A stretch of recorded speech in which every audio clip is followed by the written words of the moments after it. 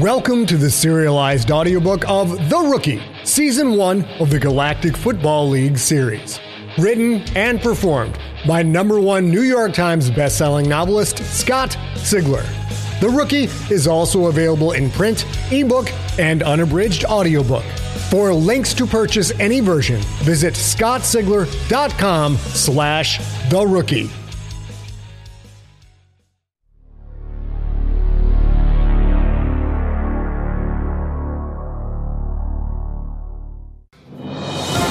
It's time for Sports Headlines! All Galaxy quality content taken from the pages of the INS City Gazette. Headline: Earthlings face Krakens in Tier 2 semifinals. By Kagan the Witty. Earth, Associated Press. In a game that really wasn't as close as the score indicates, the Texas Earthlings defeated the Errol Archers 21-17 to advance to the Tier 2 semifinals.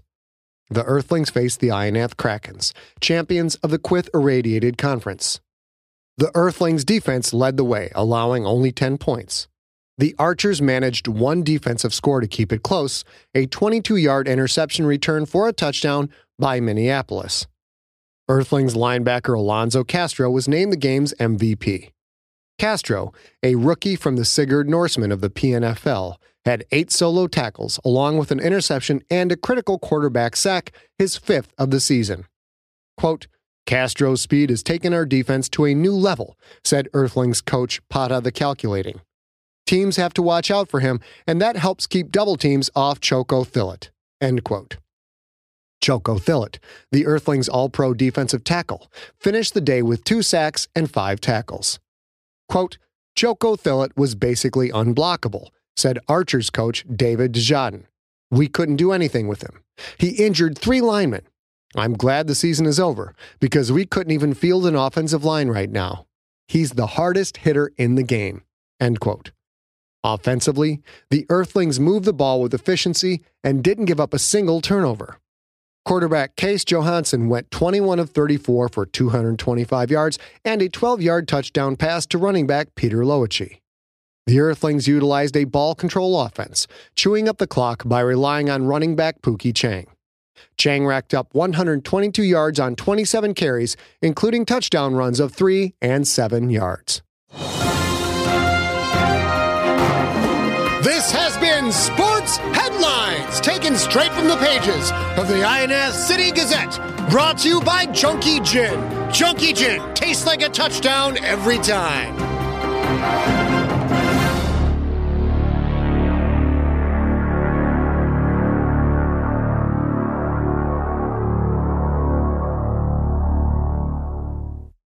Quentin had never been to Earth. In fact, most citizens of the Pierce Nation had never been there. Earth, after all, was the capital of the Planetary Union, the historical enemy of the Pierce Nation. Earth was also the cradle of Satan, the birthplace of evil, the home of the human betrayers and the brother killers. Centuries ago, the powerful people of Earth had cast out the faithful, sending Mason Stewart and his followers on a perilous journey across the void. Only the hand of the High One himself had saved the chosen people, delivering them to a green place from which the Pierce Nation flourished. At least, that was the story. Quentin couldn't help but believe some of it. That story, after all, had been drummed into his head since before he could speak. Yet that didn't dull his excitement as the touchback prepared to drop out of punch space near Earth. Earth, the beginning of humanity. Regardless of the Pierce Nation's current politics, Earth was where it had all begun. Not just for the species, like Quentin could give a crap about that. Earth was the birthplace of football. Quentin could barely contain his excitement. What would he see first? The legendary Kraft Cheese Stadium? The 200-year-old Ford Orbital Stadium, site of 5 Galaxy Bowls, site of all the Earth Football League championships from 2482 until the end of the league in 2566.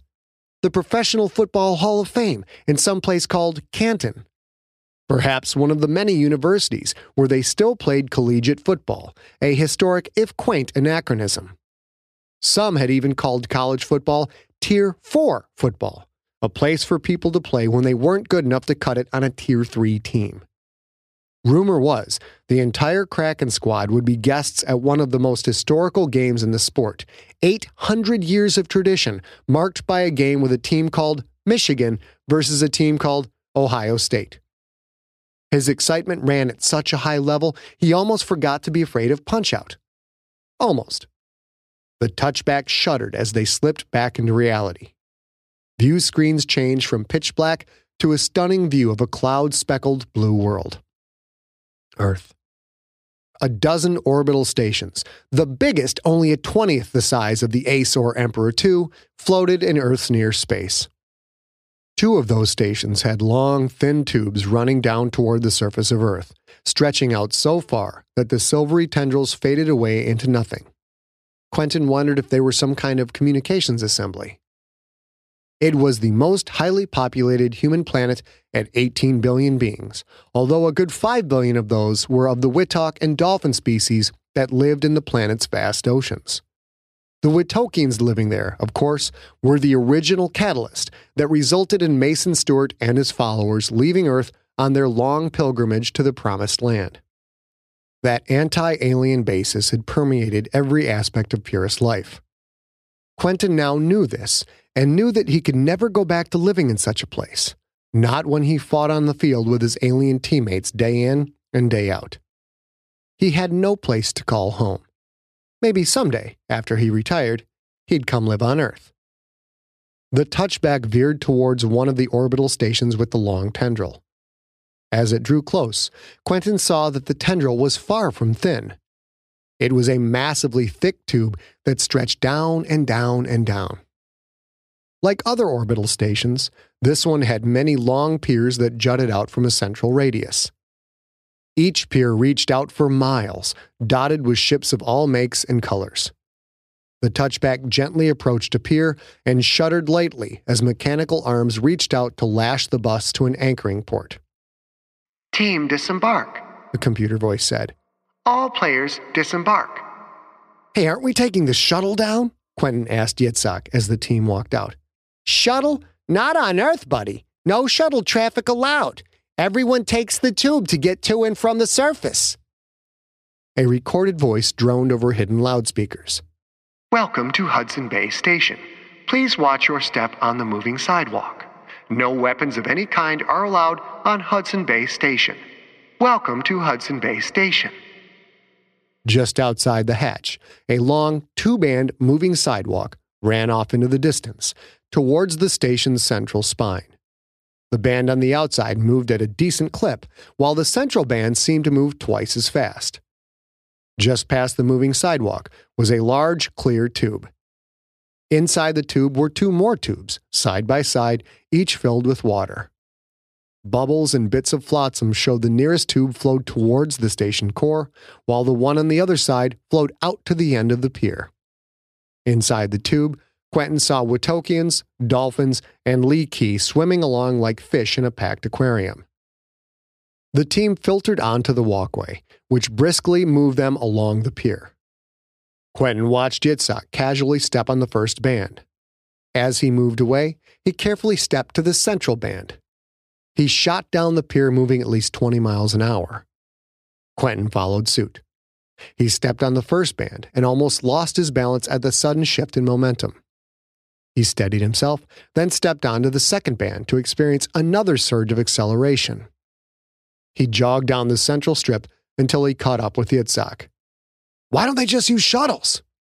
Yitzhak laughed. "Because they don't want to get blown up, that's why. Anything that gets below the 80,000 feet boundary is instantly attacked and destroyed by a flight of Craterakian fighters." "Destroyed? But why?" Yitzhak looked at Quentin for a moment, a quizzical look on his face. "Are you serious?" Quentin felt a little stupid because he nodded. "Because of the suicide attacks," Yitzhak said. "Purist nation terrorists, they attack any chance they get, blow themselves up as long as they can inflict heavy casualties." Quentin felt defensive anger swarm to the front of his thoughts. "What makes you think they're from the Purist Nation?" Yitzhak put a hand on Quentin's shoulder. "Don't get mad at me, Q. There's dozens of terrorist groups on Earth. And after an attack, they contact the media and actually claim responsibility. Their goal is supposedly to drive all aliens off the planet. The purist repatriation assembly is the worst. 2 years ago, the PRA managed to nuke a Wittok city in the Atlantic, killed 3 million Wittok, dolphins and humans. That was just the initial blast. That area of the Atlantic has been utterly devastated. They're still working on the radiological cleanup. Some people wanted to bring in a big team of Quith engineers who are the experts on cleaning up radiation, but there's too much suspicion that the Quith will squat on that spot the way they did on Ironath and Wittok. Byrak overheard the conversation and walked over. Those fears are stupid. Why would we want to start a colony on a planet that does not live in freedom? Yitzhak shrugged. That's Earth citizens for you. You know how suspicious they are. But hey, if you'd lived through 280 years of terrorism, your people would be suspicious too. The walkway zipped along the pier, passing a regular progression of dock locks.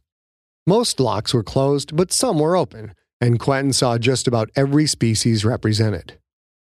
The fast-moving sidewalk seemed to control congestion on the pier, but it was still a very busy place indeed.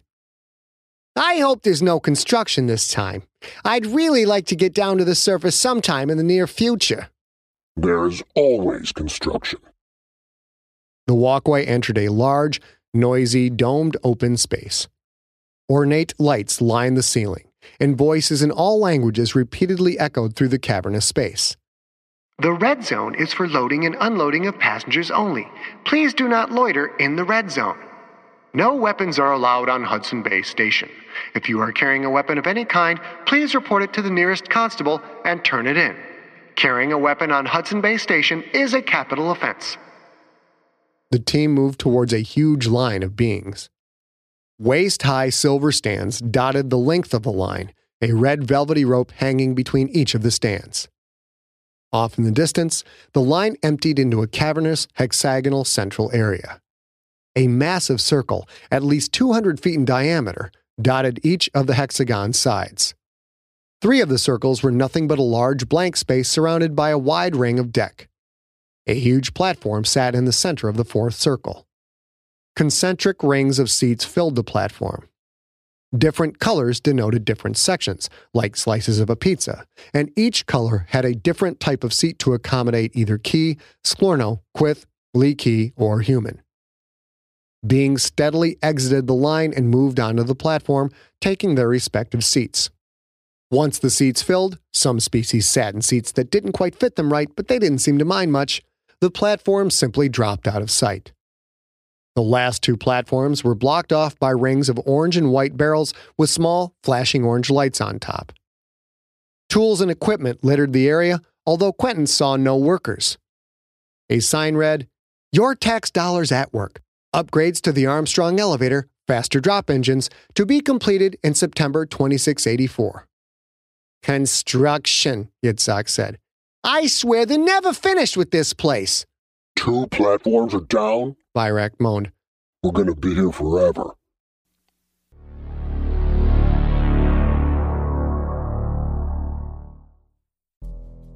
In the climate-ravaged world of 2072, the city of Pura stands as a miraculous green haven. Pura is a geoengineered paradise that protects its fortunate residents from the global catastrophes of heat domes, fires, floods, and droughts. In a time when the world outside is unsafe, it's vital for Pura's existence that people rally behind the purpose of the city, and Demetria Lopez, head of the city's public relations, tirelessly promotes its idyllic image. But when she stumbles on a dark secret that, if exposed, would be the downfall of Pura's existence, she must decide who and what she's willing to protect. From Wondery, the makers of Academy and Dr. Death, The Last City stars actors Ray Seahorn, Jeannie Tirado, and Maury Sterling. Follow The Last City on the Wondery app or wherever you get your podcasts. You can binge all episodes of The Last City early and ad-free right now by joining Wondery Plus.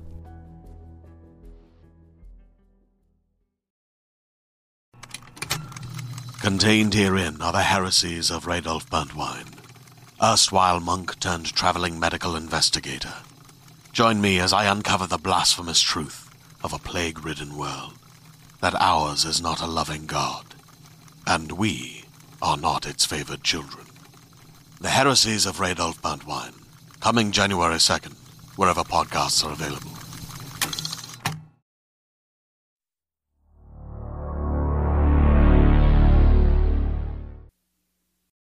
Quentin waited patiently.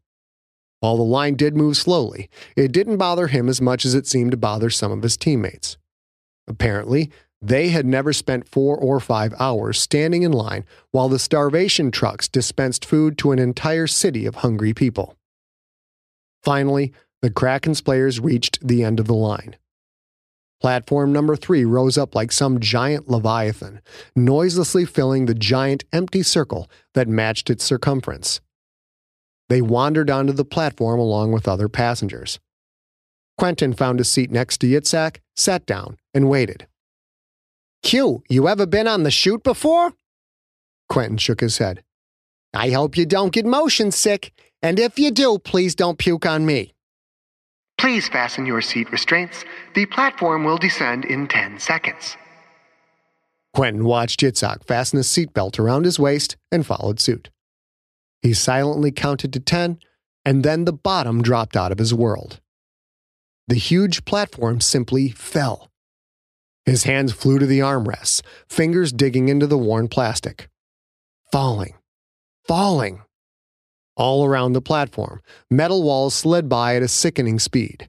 Then, suddenly, the walls were gone, and he was looking at nothing but blue sky and clouds.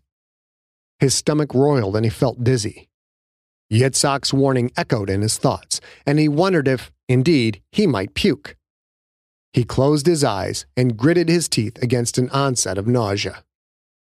After 5 minutes, just when he thought he couldn't handle it anymore, the seat seemed to push against his butt and the floor seemed to press against his feet. They were decelerating. Quentin tried to calm his breathing for the next 2 minutes as the platform steadily pushed against him. Finally, it slowed to an almost imperceptible speed and stopped with a slight shaking jar. Welcome to Hudson Bay Surface Station. We hope you enjoyed your stay. Quentin followed along as the passengers disembarked. The ground station looked like an exact copy of the orbital station, with the exception that the walls were clear and offered a breathtaking view of Hudson Bay and the surrounding complex. Waves crashed into clear walls, sending up clouds of droplets that sparkled in the sunlight before misting back down. He had never seen so much water before, and yet the footing was rock solid as dry land. To the east sprawled Hudson Bay Airport, a flat rectangle 2 miles across and 3 miles long. The airport, elevated about 100 feet above the water level, rested on 24 thick black pylons that ran below the surface. Each pylon, he was told, connected to a subsurface pontoon some 300 feet below the surface. Dynamic positioning systems controlled the depth and position of each pontoon, ensuring fixed positioning even in the worst storms. He watched a triangular passenger plane land, escorted in by a flight of boxy-looking Creterakian fighters. To the north sat Quentin's destiny, Hudson Bay Stadium. Unlike the airport, the bottom levels of the stadium dome actually rested below the water, with the playing field sitting some 150 feet beneath surface level. A compartmentalized, triple-walled hull kept the Hudson Bay waters in check, and rumor had it the stadium housed over 1,000 water pumps to control leaks ranging from a tiny pinhole to the kind of gaping wound caused by a terrorist attack. The massive lower bowl also rested below the surface level, the top seats just peeking out above the waterline. The second and third decks rested within a gleaming, crystal-clear dome that rose hundreds of feet into the air. To the south sat the floating wonder of Hudson Bay City. Centuries ago, the city was built to house human and Witok workers harvesting untold amounts of oil and natural gas from deep below the surface.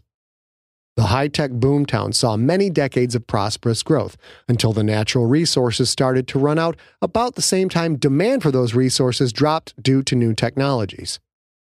City officials then used the platform's isolation as a trump card to win a contract for Earth's second orbital elevator, the first having been built over the English Channel. With the orbital elevator in place, Hudson Bay City blossomed. As one of two main hubs for interstellar commerce, Hudson Bay's economy transformed from drilling to shipping. City officials also lured tourist dollars by building the largest football stadium on Earth. The city's former isolation turned out to be its strongest asset. Set in the middle of Hudson Bay, the stadium was easily defended from the airborne terrorist attacks that plagued many other Earth facilities. Masal the Efficient scurried about, his helpers gathering the Kraken's players. "We are taking the tram to the stadium," Masal said, loud enough to be heard by 53 Krakens and other team staff. "Please follow me." The massive players moved toward the underwater tram that would take them to the stadium, the area around them clear of other beings.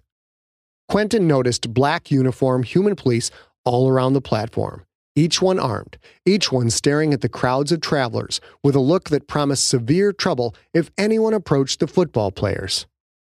Fleeting shadows slashed across the floor.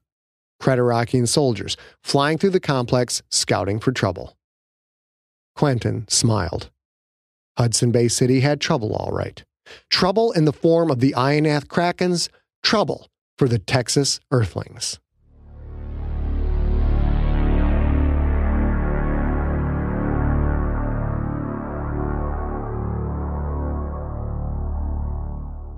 One last practice. One last practice before the biggest game of the year. Quentin flowed through the plays as if he had been created for just this one game, as if he'd been meticulously engineered to be a perfect quarterbacking machine. Lines of energy seemed to radiate from all his receivers. He saw them all in perfect clarity, delivering the ball in tight, rope-like spirals that arrived dead center in passing windows no larger than 10 inches across. He had to be perfect. Yasud had the potential to be a great running back, but he was at least 2 seasons away from that level.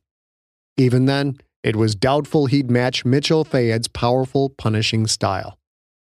The defense wasn't going to consider Yasud a major threat. Most of the defensive pressure would come via blitzing and extra defensive backs, probably both at the same time. The Earthlings would make the Krakens win the game on the ground. Well, forget that. Quentin was going to beat them through the air, drive that ball so far down their throats they'd crap leather for a month. Everything had finally come together. He knew the moves, the speed, the tendencies of Haywick, Scarborough, Mesquitick, Denver, Milford, and even Richfield. And it wasn't just the wide receivers. He had Warburg and Kobayasho down cold, and fullback Tom Perilous was a hidden receiving weapon coming out of the backfield. Hot, hot, hot! The ball slapped his hands and he dropped back, watching the Kraken's defensive backs try in vain to cover the Kraken's receivers. Quentin checked through, his mind racing at biocomputer speed. Haywick, covered. Scarborough, open in another 10 yards. Warburg, open on a short hook. Back to Scarborough, open as he knew she would be. He fired the pass in a straight line, drilling Scarborough right on the money 25 yards downfield. Scarborough cut upfield, adding another 6 yards before Perth gave her a little tap. Full contact was out. They didn't want any last-second injuries gumming up the works. Next play, he dropped back and fired a long TD strike to Haywick, who was playing so well she now had to be considered one of the top 5 receivers in all of Tier 2. Next play, short hook to Kobayasho, who cut upfield and went down easy on a light hit from John Tweedy. Next play, Quentin dropped back, checked off his 3 receivers, all covered. He turned and threw the safety valve pass to Yasud, who hauled in the tight pass and cut upfield. Yasud planted his right foot, and when he cut upfield, a snap rang out like a gunshot. He let out a yell, then fell, both hands holding his right knee before his body hit the ground. The ball rolled free, wobbling to a slow stop. 53 spirits collectively sank. Doc floated onto the field. Yasud writhed, his face a twisted mask of agony, his hand still clutched on his knee in white-knuckle desperation. A freak injury from nothing more than making a sharp upfield cut. Perilous! Hokor called from his floating cart. Move to tailback! Cobor, you're in at fullback! 4 days from the biggest game of the year, the last obstacle to Tier 1 ball, and the Ionath Krakens had just run out of tailbacks.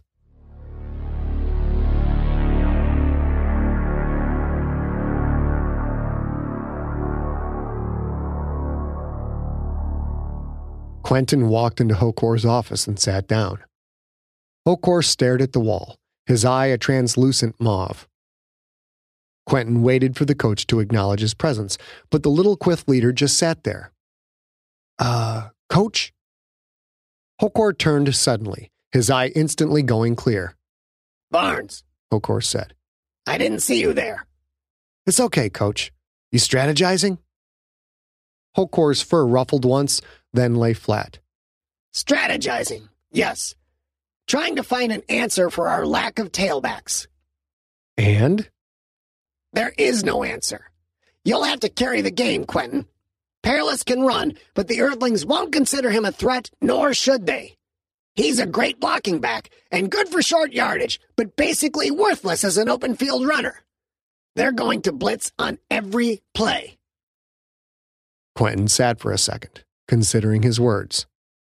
Hokor started staring at the wall again. There is one answer, Coach. Hokor turned to look at him once again. Which is? I'll play tailback. Hokor kept staring. I've got the size and the speed, Quentin said. I know the offense inside and out. Hokor nodded. Except for the small detail of who will play quarterback. You think Yitzhak can handle the Earthlings' defensive backs? I'm not talking about Yitzhak. Hokor looked blank for another second. Then his eye flooded a deep black. Absolutely not. I will not have that betrayer run my team ever again. Quentin leaned forward. It's our only chance, Coach. You gotta let him back in. No, I'd rather lose than see him on the field again. Would you? Would you really rather lose than have him at quarterback? Because I'd rather do anything than lose. It doesn't matter what he did, Coach. All that matters is that we give ourselves the best possible chance to win tomorrow. Hokor sat silent for a moment. He won't even get a chance to practice. Who cares? It's Donald Pine. You remember him? You know, the guy who won 2 Galaxy Bowls? It's not like he dropped off into moron land in the 1 week he's been gone. Get him in here. Hokor stared, his eyes slowly fading from deep black to clear. You would do this? You would give up the quarterback spot in the biggest game of the year? That's not like you, Barnes. Quentin shrugged. It's like me now, Coach. I want to win. I want to play Tier 1 ball. Do you know what you're doing? Do you understand the level of punishment a tailback takes in a game? I'll do whatever it takes to reach Tier 1. Hokor said nothing. They stared at each other for a long minute, the seconds ticking away on some unseen, slow-motion clock. Finally, Hokor pressed a button on his desk. Masal the Efficient appeared as if he'd been standing just outside the door the entire time. How may I help you, Coach Hokor? Find Donald Pine. Get him in here immediately.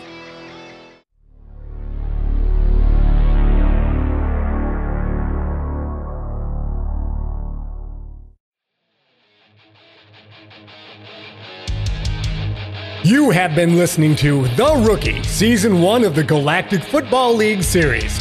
Produced by Ariak Morningstar, with post-production by Steve Rickyberg. Written and performed by Scott Sigler. For more information on Scott and more free stories, go to scottsigler.com. Theme music is the song The Kids Are Coming For You by the band Super Weapon. superweaponband.com. You're trying to say I'm going in the air. The kids are coming for you. Nothing you can do. They're coming for you. The kids will pitch you. Every 5 minutes, a transplant candidate dies while waiting for a compatible heart, liver, or kidney. Imagine a technology that could provide those life-saving transplant organs for a high price, and imagine what a company would do to monopolize that technology. On a remote island in Lake Superior, a team of geneticists unlocks this holy grail of medicine by reverse engineering the genomes of all mammals, creating an animal with organs perfectly suitable for human transplantation. They envisioned a docile herd animal, but one team member had another, darker vision. This ancestor is anything but docile. The team's work spawned something big, something evil, something very, very hungry. Ancestor is a complete serialized fiction podcast by #1 New York Times bestselling novelist Scott Sigler, with all episodes available. Binge the entire story now on Apple Podcasts, Spotify, or wherever you listen to podcasts.